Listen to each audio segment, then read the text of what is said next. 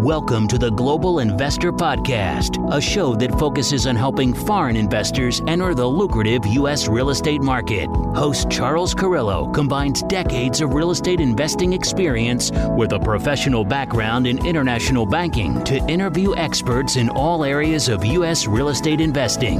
Now, here's your host, Charles Carrillo. Do you have money sitting in the stock market and you're worried about it? Or worse, you have money sitting at the bank, not keeping up with inflation? My name is Charles Carrillo, founder and managing partner of Harborside Partners. And since 2006, I've been investing my money and my family's money into income-producing properties. These are real assets, real properties with real addresses that produce real cash flow. At Harborside Partners, we provide passive investors who love real estate with a turnkey investing solution. If you want to put your money to work in real estate but can't find deals, don't have the time to get funding, and the last thing that productive people want to do is manage real estate. We find the deals, we fund the deals, and we manage the tenants, the termites, and the properties. Partner with us at investwithharborside.com. That's investwithharborside.com. Go to investwithharborside.com. If you love real estate, you like the idea of passive income, and believe that income-producing properties will appreciate over time, go to investwithharborside.com. That's investwithharborside.com. Welcome to another episode of the Global Investors Podcast. I'm your host, Charles Carrillo. Today we have Allie Boone, and formerly an aerospace engineer. Allie is an entrepreneur, real estate investor, author, and real estate investing coach. And after leaving her 9-to-5 job to pursue an ultimate freedom through entrepreneurship, her company, Hipster Investments, managed to facilitate over $18 million in real estate transactions in the first 5 years of business. So thank you so much for being on the show, Allie. Thanks for having me. I'm excited to be here.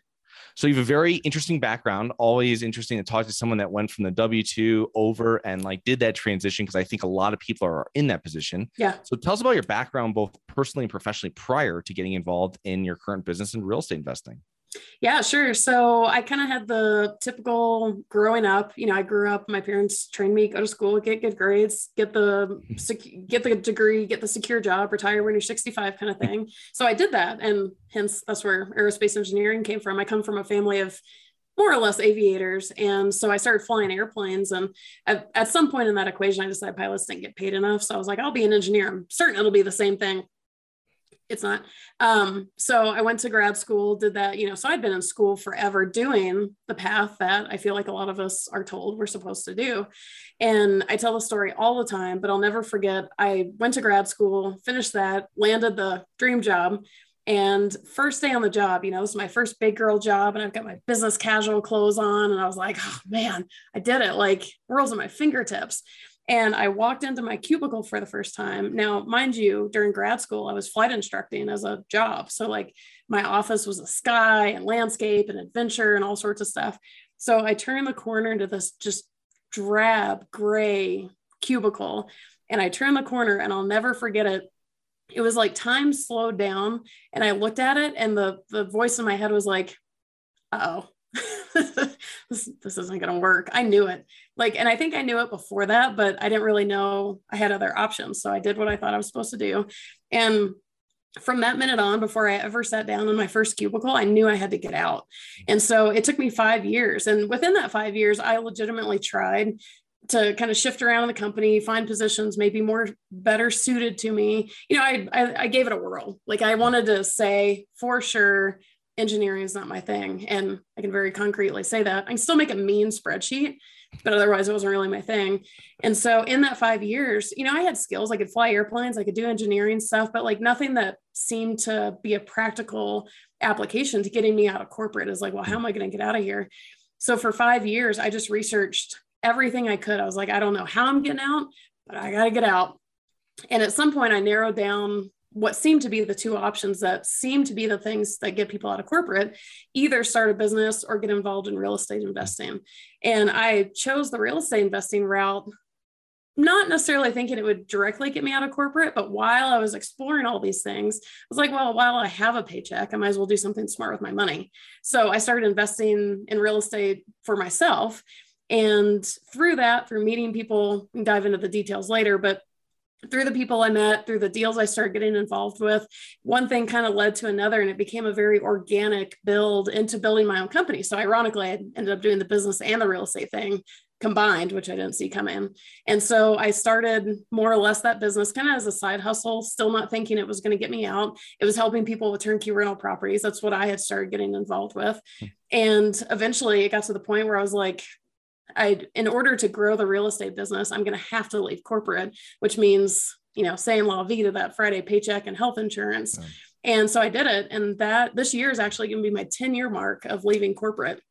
So I've been doing the entrepreneur thing ever since. I started primarily working with people buying turnkey rental properties. I still do that as the primary thing, but in the last few years, I've started doing a lot of coaching, and I also do business consulting kind of on the side. But real estate investing coaching has been amazing because I get to work with a lot of people who aren't involved with turnkeys at all.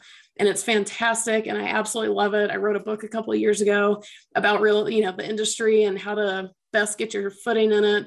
So it's been fun. It's adventurous, and it can be very stressful, but I would take the stress over corporate stress all day long. Yeah. That's awesome. It's amazing. It's the paycheck and then also health insurance, which is what I hear every entrepreneur. It's not from someone with a W-2. They take that little, they take their health insurance. So they whimsical, but it is such a big thing with the cost of everything that's happened in the United States over the last 10 years. But anyway, terrible. With that being said, what was your first real estate investment? Did you go in I imagine you had a full-time job, so you went in and you it was a turnkey property. Is that correct? So that was actually not my first one. Okay. My first one was way more adventurous than that. So I was sitting at my desk at the engineering job. And at this point I had subscribed to every newsletter I was just like, give me information and give me anything to not work on my engineering stuff. So I get this announcement I think it was from Think Realty, the magazine. And it said, hey, we're doing this webinar on, well, let me preface this real quick. Not too soon before this, I had started looking at rental properties because I was investigating the real estate thing. And I live in Los Angeles. So I went around with an agent and looked at possible rental properties. And I didn't know what I didn't know at the time. I didn't know how to run numbers or that I should run numbers, but something about these properties, I was like, I don't really see where the profit is. The cheapest one that needed a total gut job rehab was like $270,000. And it's like, well, then by the time I actually gut it and rehab it, and then it rents for $1,200. And I was like, I don't know the numbers on that, but I feel like something is amiss. So, I just looked at these really expensive properties and I was like, I don't get it. So this webinar announcement comes in and it says beach bungalows starting at $99,000 in Nicaragua. And immediately I was like, well, $99,000 is very affordable. I love the beach. And I don't know where Nicaragua is, but that sounds really cool. So of course I Googled, I was like, where's Nicaragua? Central America, third world country. And I was like, even better. Like I love doing things that make people's heads turn. And I'm like, well, this seems like a winner. So I assumed it was a scam. I really didn't think anything of it. It was a pre-construction development. And the more I dove into it, waiting to prove these people as scammers, the more legitimate it became. Wyndham Hotels was in on this. Jack Nicklaus Golf Course Design was in on this. Big investors were coming in on this. This was no small undertaking. I'm sorry, what year was this approximately? So we get an idea. 2011. Okay. 2011. Yep. And I ended up going down to Nicaragua. I ended up going down there a total of 5 times, went down there, started really meeting other real estate investors for the first time, which was really cool. I was like, found the people. And I bought into it. So I bought a pre-construction development beach bungalow because I love a bungalow and the beach, and a home site. And I was $40,000 in, and a lot of other people were millions of their own money in. And as famous developer stories go, the money just magically disappeared, never to be seen again. So welcome to real estate. I was like, wow, I'm glad I chose this route. This is amazing. Not really.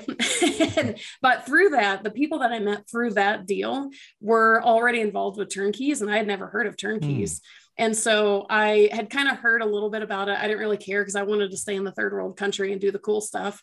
And at that time in 2011, Atlanta was one of the biggest markets, like unbelievable cash flow and just everything. And I'm from Atlanta originally. So they knew that. And they said, hey, we know you're not really into the turnkey thing, but just a heads up, the big market coming is Atlanta. And I was like, oh, well, tell me more, because I'm from there. So I ended up buying turnkeys in Atlanta, and so I shifted out of the third world countries, came back to the US, and it's been turnkeys ever since. So I didn't even, nowhere along this entire thing did I ever think that turnkeys were going to be the thing. But now it's like I can't get rid of them if I try. Yeah. and occasionally I try. That's great. It's very interesting. Have you purchased anything else outside the United States since this 10 years ago? Okay. Well, not so much like the fear, the risk. Obviously that is a thing, because, when this developer ran off, if that happens in the US, there's the horror stories in the US as well, as far as people never getting their money back, developer disappears to the Caribbean, whatever. But at least in that case, the FBI and, US authorities can try to help you.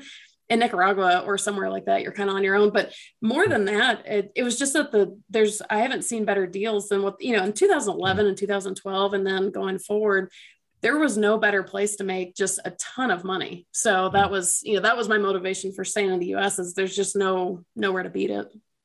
Yeah. It was one thing, just on a side note, is I remember my uncle was building a house in Costa Rica in 2007. Oh, nice. And he had this great, Marriott was inside. It's still there. It's outside of Jaco. It's a place called Los Sueños, which means the dreams.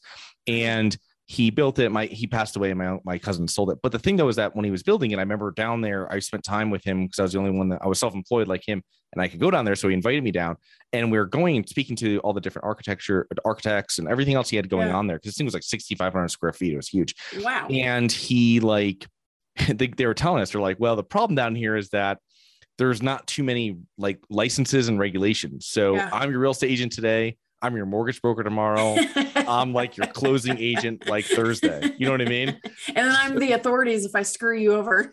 Right. Like, Yeah. Yeah. And wait a minute. That's kind of how I felt in Nicaragua. It's my cousin that runs the police here or whatever. But it's like, so you going in there, and that was just one thing that he went through everything about how it worked, and he had to change construction teams halfway through and all this kind of stuff. But the thing that was that it was just, that thing was like scared me, because I was like, wow. And I just bought a place a year or so ago prior to that in the United States. And it was like, wow, this is like way over my head.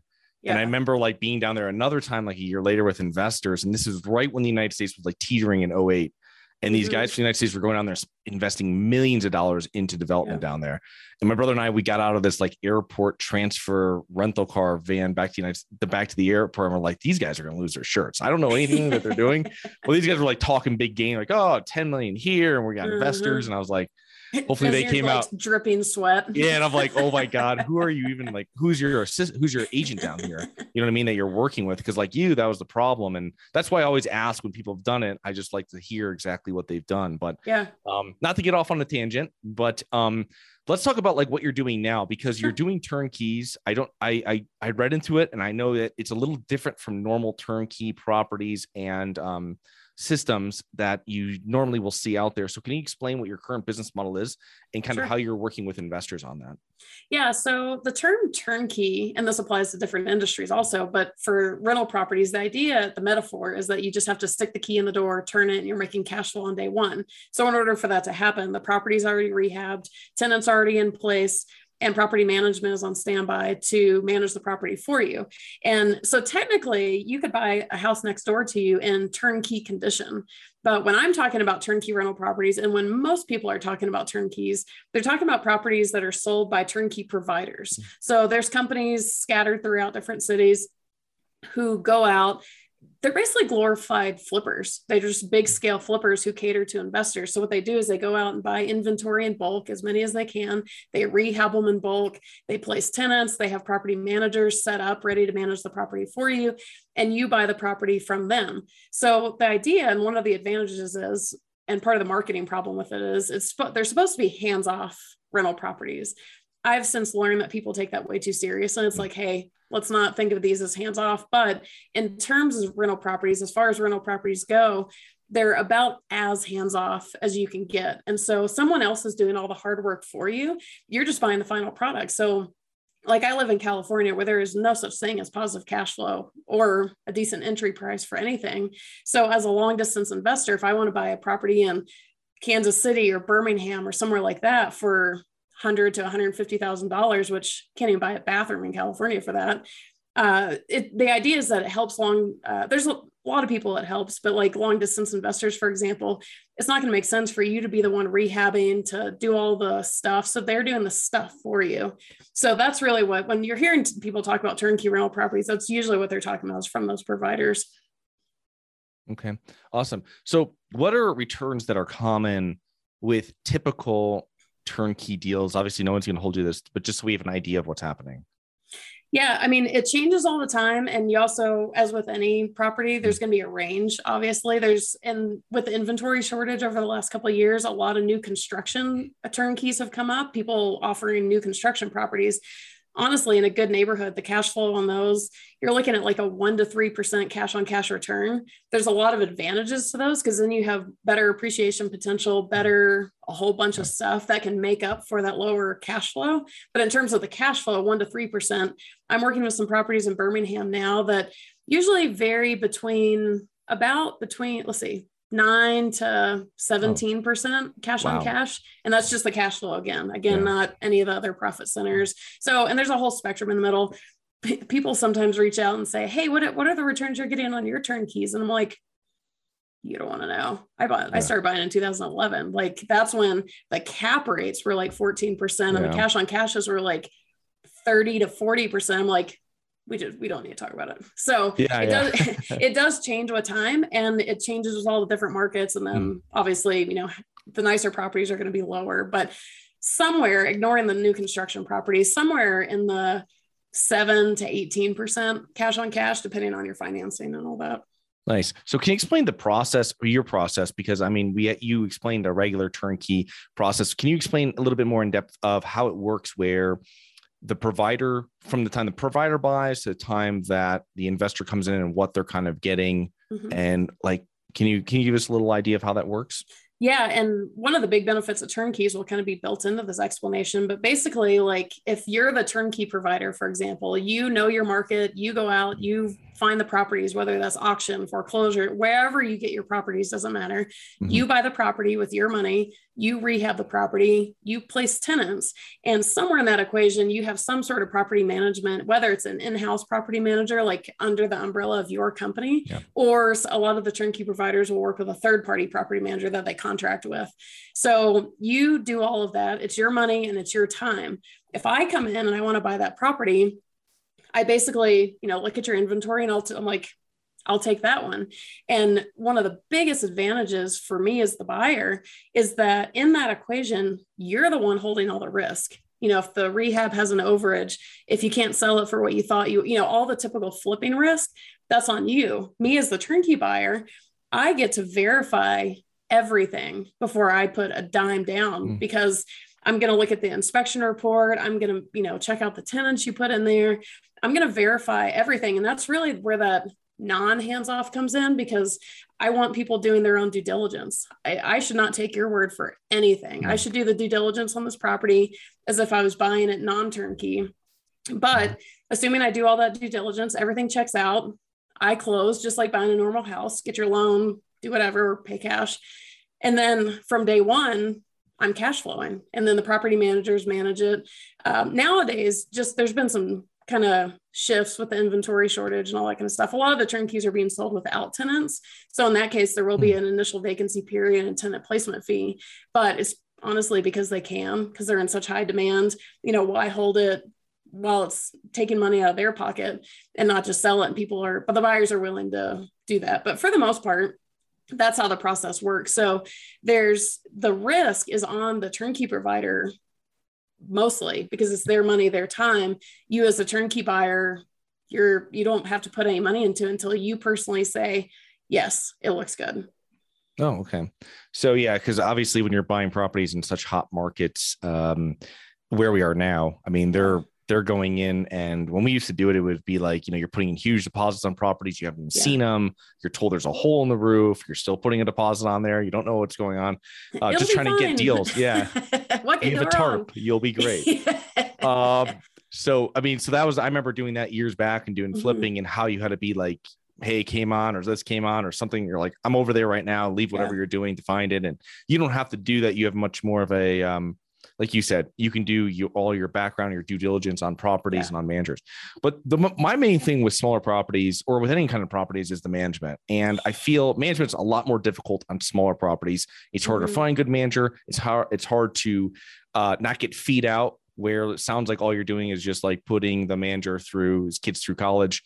So what is the most important factor when you're going through this, like how fee intensive, how does the fee structure work with a lot of these providers where I'm not paying crazy amounts of fees for everything? And I hope that they would have their own handymen and contractors on. So I'm not paying what I call yellow page pricing. Yeah, for sure. Management, I mean, easily I started buying turnkeys 11 years ago, and now having all these properties for 11 years and working with other people, hands down, the biggest downfall, whatever, is on the property management side. Because, I mean, as you probably know, property managers aren't always the most elite part of the industry, like it attracts a lot of people that maybe aren't all that great. And I'll be honest, I have fired and rehired property managers, I want to say 4 times, something like, hands down, absolutely. The only problems that I have ever had on my properties is somehow related to property management. So with that said, the fees really aren't that astronomical. Like, you're really just gonna be looking at somewhere between the 6 and 10% a month of the monthly rent, and then whatever fees. And yeah, like a sign of a good property manager is someone who's not going to call a contractor. If the toilet won't stop running, don't call the expensive plumber, send your handyman in. So they're going to be cognizant of, who they use for maintenance. And some property managers will upcharge maintenance. Like, for everything you have to pay for maintenance, they'll upcharge it 10%, but a lot of them don't. None of mine have ever upcharged. So that's an, interview question of, do you upcharge maintenance? But the thing about property management is, number one, just to understand, it may not be perfect. And the willingness and just knowing that you may need to fire one and hire a new one. It's just it's part of it. People go into turnkeys or working with property managers thinking everything's going to be perfect. And that's not necessarily accurate. You're just really, what you're doing is you're exchanging, kind of like corporate and entrepreneurship. You're exchanging one stress for another. And so when I look at the possibilities, let's say I can either go find a property on my own, rehab it, do all the work myself, be the landlord, or have something more turnkey with a property manager. Yeah, I don't like the property manager part of the equation for the most part, but to me, that's a heck of a lot easier and less risky to deal with than the alternative. So it's like, you got to pick the lesser of the evils kind of thing. So property managers, it's a people management type of thing, where if you're a landlord and rehabbing, that's more technical management. You're managing the property, you're fixing that running toilet, all that kind of stuff. But property managers, it's just like being the boss of employees. You got to make sure everybody's functioning. And so just going in with the right mindset of, hey, at any given point, they may really start to suck. And when they do, they may cost you a little bit of money, but it's a willingness to do something about it quickly, and, interview managers. And now I have a couple of managers spread out between my properties that, knock on wood, have been great. Like, phenomenal. They always start out great, but these have been pretty consistently great for a while. So again, if you expect perfection, you're going to be let down. But the fees really don't. The only time that having a property manager has really messed with my returns financially is when they put really bad tenants in, and then it costs me a gazillion dollars and a turnover and all that kind of stuff. But that's not the fees. You know what I mean? Like, the fees straight out, it's like, either I pay those fees or I don't get to spend my afternoons on the beach. I'll pay those fees if it means I get to hang out and not stress and not have to worry about running toilets. So it's a perspective. Yeah. There's one part of it where you're hiring them to make your investment from active to really semi-passive is what I really call it when you have a property manager, where I'm involved, but not every day. You know what I mean? Exactly. And I think investors really need to know this, because passive is sold through all these different programs as, oh yeah, real estate's passive. And because I pay my rent. Well, not everybody pays their rent on the first every month and never calls their landlord. So the thing but the other thing too, is, so you're tapping into them to handle all these issues and calls and marketing of the property, but you're tapping in, like we talked about before, into this network that they've developed over decades, let's say, hopefully, that now I'm not paying, it's, boiler goes out 2 a.m. on a Sunday morning. I'm not paying $225 an hour. There's someone going over there for $35. Yeah. Right. Or $45 to restart something or clean up something, whatever it is. And that's the huge benefit, because we're very tight profit margin when we're dealing with properties with debt and they've just been purchased. I mean, we're talking, within 10%, right? Yeah. They're not extremely profitable investments from like where people think like, oh, I just pay the rent, they have no expenses, right? So I think it's so important to make sure that when you're talking to these managers, because I just signed a new property manager agreement like two months ago, and I was going through it, and they're like, they had something in there, and I'm like, what is this? Like, where I'm paying a surcharge of the hours for health insurance for them. And I was like, this is really? Like, no, you just take that out. You just take that out. And I was like, so you have to really go through these and figure out, and you're like, okay, that's hourly's a little high, but hey, I mean, if I'll pay this hourly all day long if you don't call anybody with a license. You know what I mean? So it's like, it's just these things that like you said, you have to, that's what we got into this for, being passive, and you're not going to find anybody that's going to manage it as well as you are. I mean, that's just true. That's exactly what I was thinking. But it's just, I mean, that's what it is. You know what I mean? Yeah. And that's one of the arguments. Like, people are like, well, property manager's never going to manage it as good as you do. Yeah. Well, that is a fact. That's absolutely a fact. And I landlord a duplex close to me down in LA that me and some partners bought. And then I get paid to be the manager of, from the partners. And so not only am I saving all sorts of money by not paying a property manager, I'm definitely taking care of the property way better than someone who didn't own it would. And I'm even getting paid to manage it. But I will tell you, and I don't care if someone doesn't take care of a property as good as I do. And if I have to pay the fees, those are long distance properties. So it's a little bit, I can't just walk down to the property kind of thing.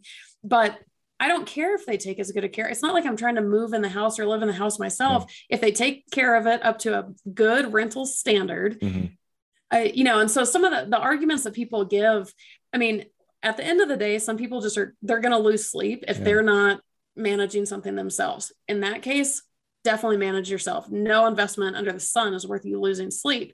But, there's a lot of perspectives that need to shift about like why property managers are bad. Well, yeah, some of them are bad in exactly the way you're thinking. But again, the trade-off for that is now you have to spend your time and sanity and all of that to save to get you where, and every situation is different, obviously. But yeah, of course, they're not going to take as good a care of it as you would, but you don't necessarily have to care about that either.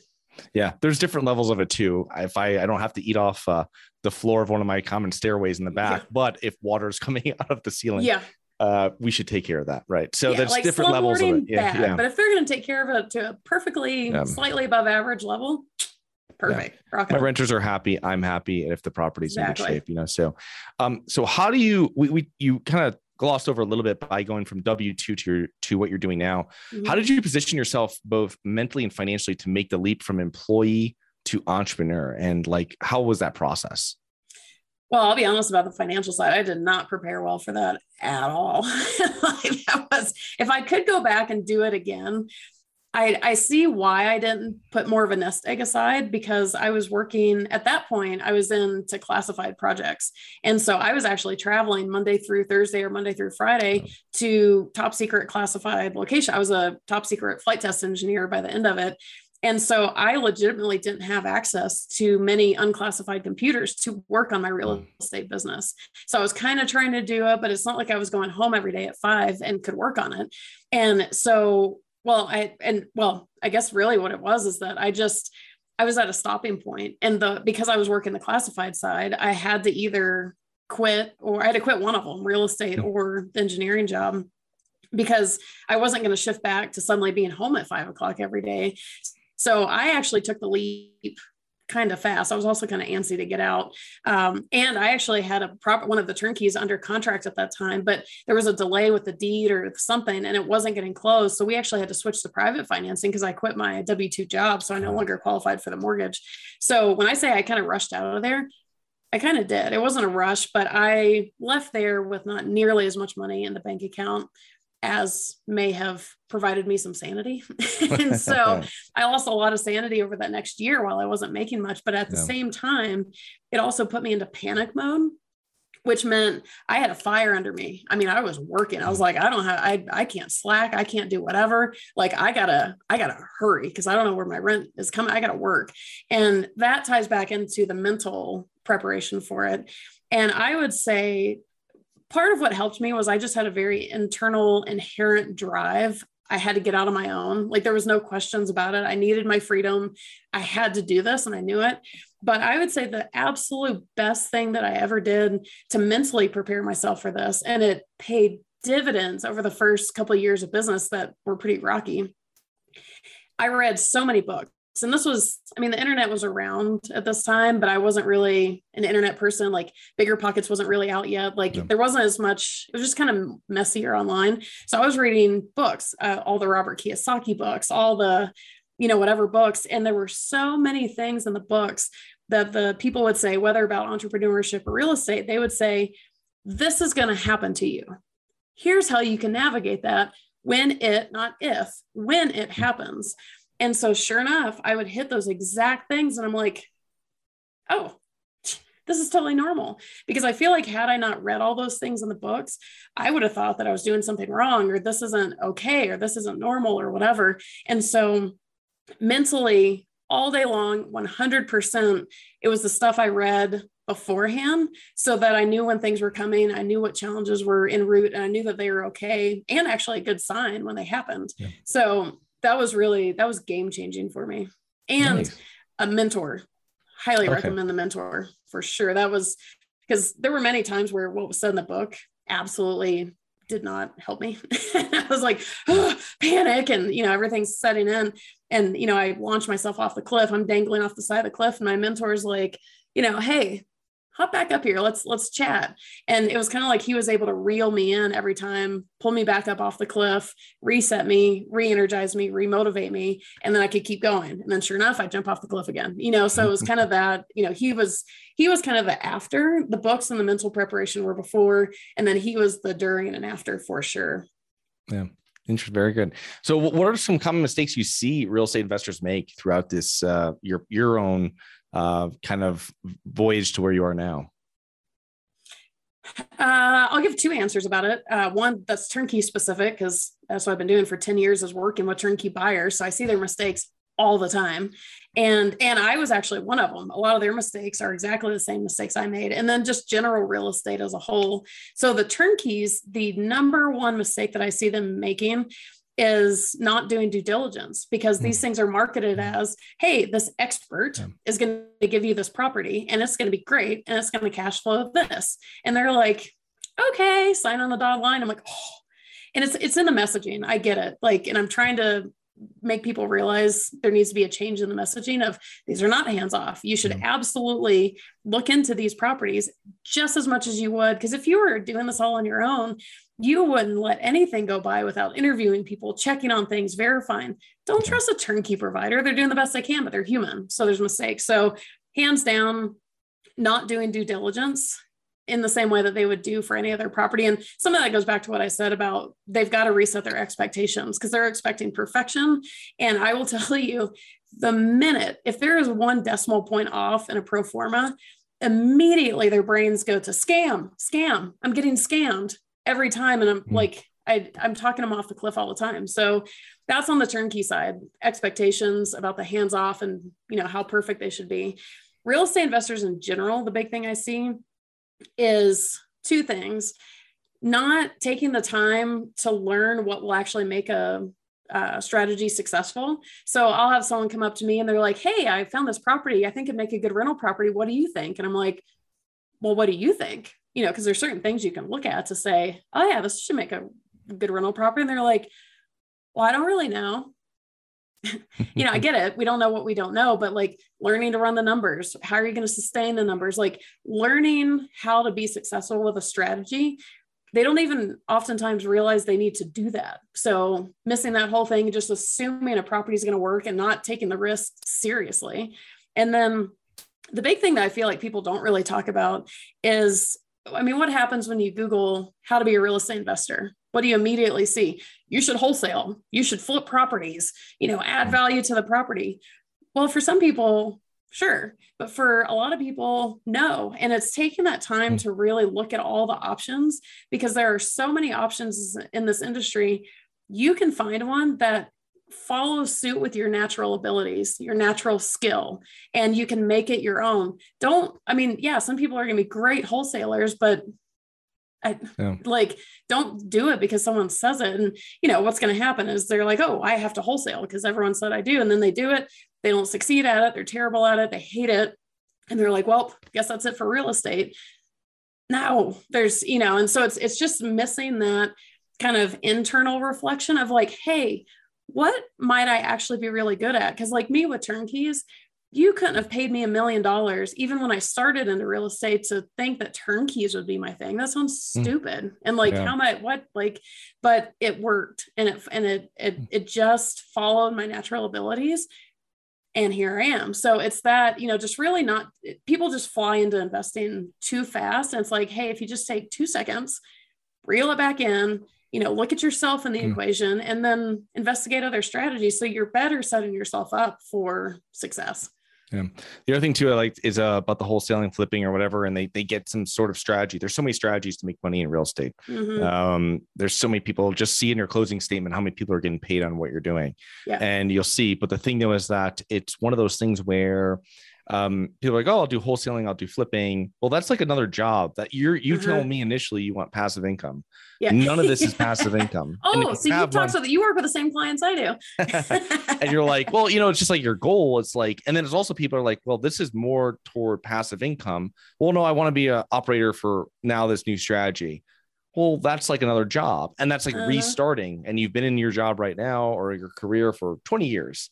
So now you're going to go back to square one. Do you really love real estate? And most people, no, I just want passive income. So you're like, okay, so so it's like, it's one of those things, and you don't want to be like dumb it down, but it's really straightforward. You're like, you want passive income, invest in stuff that's going to require little to no time. There's a system there. People are working for you versus, hey, I'm going to start a whole new thing. I'm going to get business cards and a logo and a website. And like, you know what I mean? Where you could just spend your time with what you're doing and increase your money, increase your income that you can invest into more passive, semi-passive investments. So yeah, like what you just said, I say this more when I'm doing business consulting stuff, but I use the phrase all the time. I'm like, don't build your business before you've built the business. Don't make your business cards and your website and all that before you've ever made a dime. If you decide you want to be this successful wholesaler, well, wholesale a property first. Make sure that you've made a penny before you create the business card. And I'm guilty of this too. I always say like I had 167 different business ideas and only one of them worked. And that was because I didn't build it before it built itself, kind of thing. Yeah. But the wholesaling thing, I can't tell you how many people have reached out and they're like, I want passive income. And then they tell me that they have a 9-to-5 job and a family of 5. And they're like, so I'm going to wholesale. And my response always is, when? Like you're already working a full-time job and you have a big family. When exactly is this wholesaling thing going to take place? Never mind the passive income, misnomer. But that's really what I'm saying is the mistake I see people making is not looking into a strategy enough to know. If you look into wholesaling, you would know that it is a job. It's not even just active investing. It is a job. And so if you know it's a job and you're like, I think it sounds really cool and I would like to do it as whatever degree of job, great. But it's more people are going into it because they think they have to do it. They have no idea what they're talking about. And that's really what kind of sets them up for disappointment later. Yeah. Well, this is one thing too. And it's, you have all these gurus and all these different strategies that are selling stuff. And that's what people find. Those are the big marketers online. And that's what people find. And then they get, tunnel vision as this is the only way to do it, which is not true. There's so many different real estate classes. There's so many different strategies. I mean, you can be a multifamily investor in small multifamily. You can be in Section 8. You can be in C, B, A, D. I mean, so you're bringing up all the ones people call me, but they're like, I'm going to be a multifamily investor. I'm like, cool, residential or commercial? And they're like, huh? So it's just one of those things that people get it and they're like, this can do it. But it takes down that, like, I like the idea you said about the proof of concept because that's very important. So as we're finishing up here, what do you think are the main factors that have contributed to your success, Allie? I think, being willing to take the risk. And I almost don't answer with that one just because I'm just a risk taker anyways. I realize that some people are not. So it's not like it took a concerted effort for me to take a risk. But I would say probably the number one thing that has contributed to everything is me just being myself, because me being myself and not trying to fool myself in any way, number one, put me in the strategy that worked. Again, on paper, it seems stupid, but it worked. So, you know, I really followed what I'm good at and what came naturally to me and kind of the organic path, but also it's why people connect with me. I have people call and I'll be the first one to be like, you shouldn't buy a turnkey, or here's why turnkey providers absolutely suck. Like, I don't filter anything. And I feel like that's what, you know, people come to me for. And I mean, my God, my company's name is Hipster Investments. I'm not even a hipster. And people are like, why like when I ran that name by a couple of people, they were like, no, why would you do that? And I didn't know why I was doing that. I just kept having this voice in my head. It sounds dumb. It, you know, whatever, it doesn't sound professional, anything, but the voice was in my head. I followed it. And so I think when people are willing to do that and be honest, you know, because I don't like waking up early, for example, and that kind of makes me sound unprofessional. Well, it's the truth. So I don't want to have something where I have to wake up early every day. You know, it's that kind of brutal honesty of who I am, what I'm good at, what I enjoy doing. People are going to connect with that, and it's going to put you in the right strategy that's a fit for you, because not even are there a million different strategy options, like you mentioned, there's a million different ways to do each of those strategy options. And if you put if you have put 200 investors in a room, I guarantee you probably no two of them are doing anything exactly the same. Sure. So that's the intimidating part of this industry, is it makes it hard to navigate, but it's also the good news too, is there's literally some way for you to be just in yourself as an investor and very successful at it. Yeah, that goes true. I remember meeting some investors from Boston years back, this older guy, and he'd been like the contractor, and he bought like 30 3-family houses in Boston, outside of Boston. And he was like, he had Section 8 in him, and he had this like system. And he was like, no, like I was talking to him about it. And I was like, and he's like, no, this is like proven. I've done this for decades. It pays me. I like live here. Like he had this strategy down to, it was perfect. Mm-hmm. Right. And you're like, this is like what a real estate investor, like this is the thing. He goes, nope, I don't deal with anybody that I don't get paid from the government on, blah, blah, blah, blah, blah. Yep. And he had everything. It was completely set up. And that's so different from probably his neighbor on one of the properties. It's like, no, I don't deal with Section 8. I only deal with people, you know, so it's like, it's kind of, it's interesting how that works. But if he were to like write out his whole perfected process into a manual and someone else was going to try and replicate it, I would almost guarantee it wouldn't work. Yeah. And it's like that, it's kind of that mystery component of like,